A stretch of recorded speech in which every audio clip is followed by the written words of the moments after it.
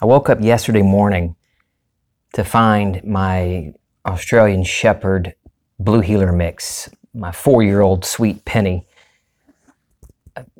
looking frail and weak. You know, you can just tell when you look in a dog's eyes, they look sick. And she gave me these sad, I don't feel good, daddy eyes. And I tried to get her to go outside to use to make pee, like my mother-in-law says. And I said, "You need to go make pee?" And she wouldn't move. I had to carry her outside. And that's when I noticed that she couldn't, it was her rear legs that were trembling. Anyway, I checked it out, and her pad, the skin on one of her pads on her hind leg had been peeled off, the outer layer of skin, and was hanging. A piece of it was hanging from her pad.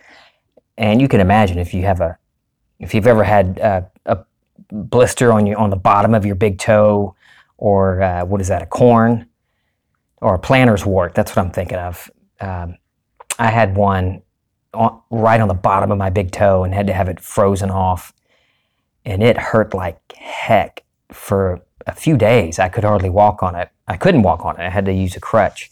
That was years ago. But I remember that pain. That was awful. So I could only imagine how bad it hurt my sweet Penny. Anyway, so I called the vet. The vet wasn't available, not for a few hours. So they said I could drop her off then, but I didn't want to do that and leave her without family for no telling how many hours until the vet was able to see her. So I did what I've learned to usually do. I went within. I prayed. And I think I've mentioned this before. If you look up prayer in the concordance, it means motion toward. And so that's what I did. I got silent and went within. I prayed. Neville Goddard says that to dwell on anything you desire, feel the possession of it in the present, not the future, the present. You have it right now, and you believe wholeheartedly that you have it at this moment. Mark 11:24. Be believing that you have received it. And so that's just what I did with Penny. I didn't pray for, or didn't imagine that the vet was good and the vet was going to take care of everything.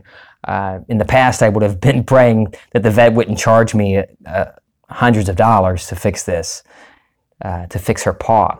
I could have prayed about the money, made it about the money, make it about the vet, and just create war within myself, trying to get the vet there earlier, get the vet to pay attention to my dog, not charge me much money for all of this. I could have gone to war within myself, making it about other things, but I didn't. I got silent, and then I thought, well, what is a quick little scene, something that would imply Penny is all better? And in just those few moments, I just imagined hearing the clanging of her collar, the tags on her collar.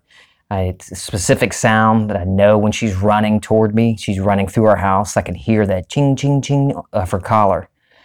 And so that's what I did. I imagined hearing that.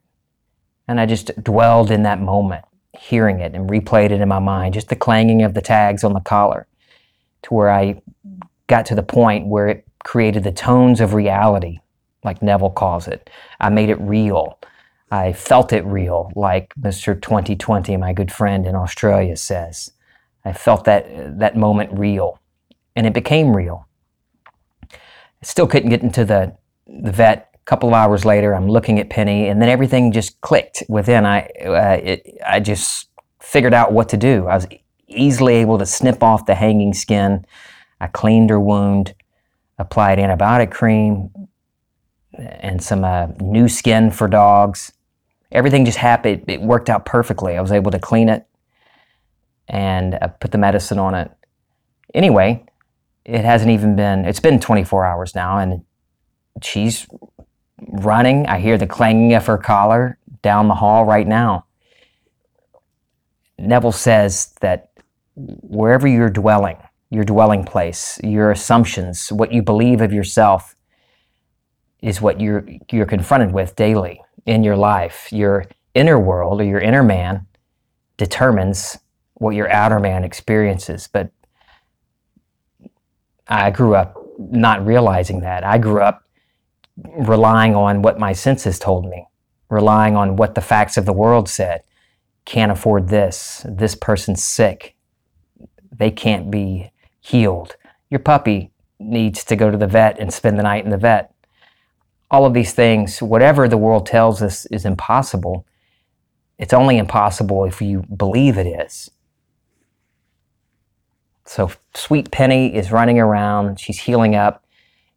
At a first glance, you can hardly even tell that she was hurt. It's already healing up.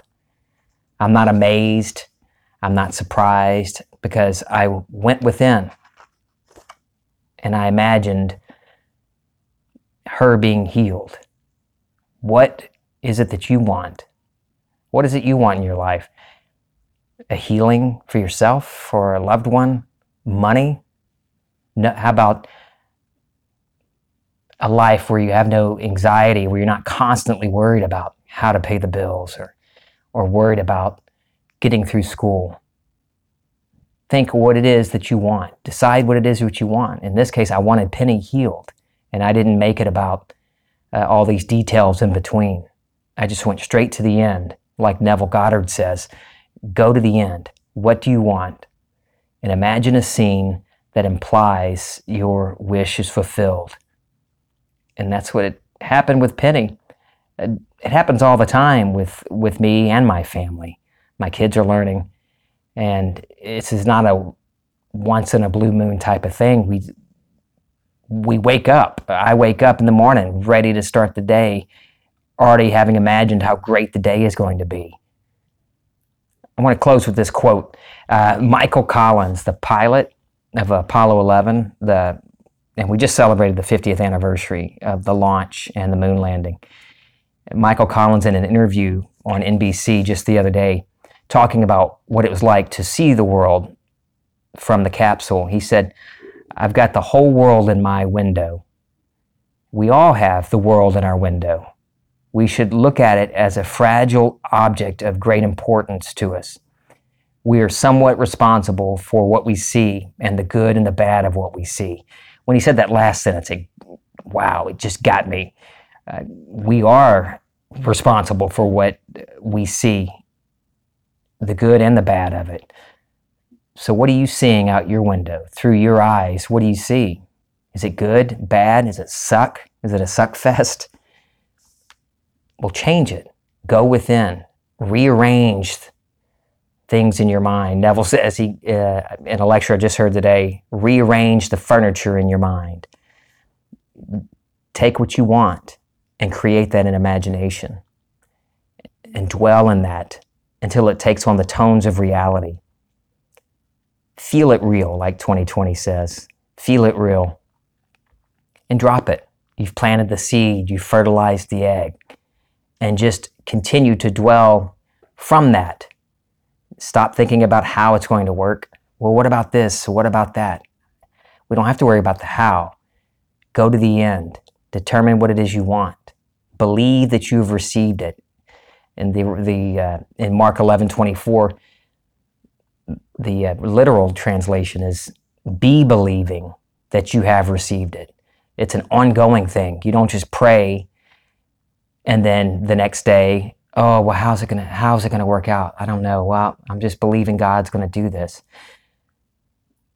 Be believing that it's done. So continue feeling that it's real, knowing that it's real. Let all your reactions be as if it's done already, because it is. It's already true. So what do you want? This is Feeling Twisty.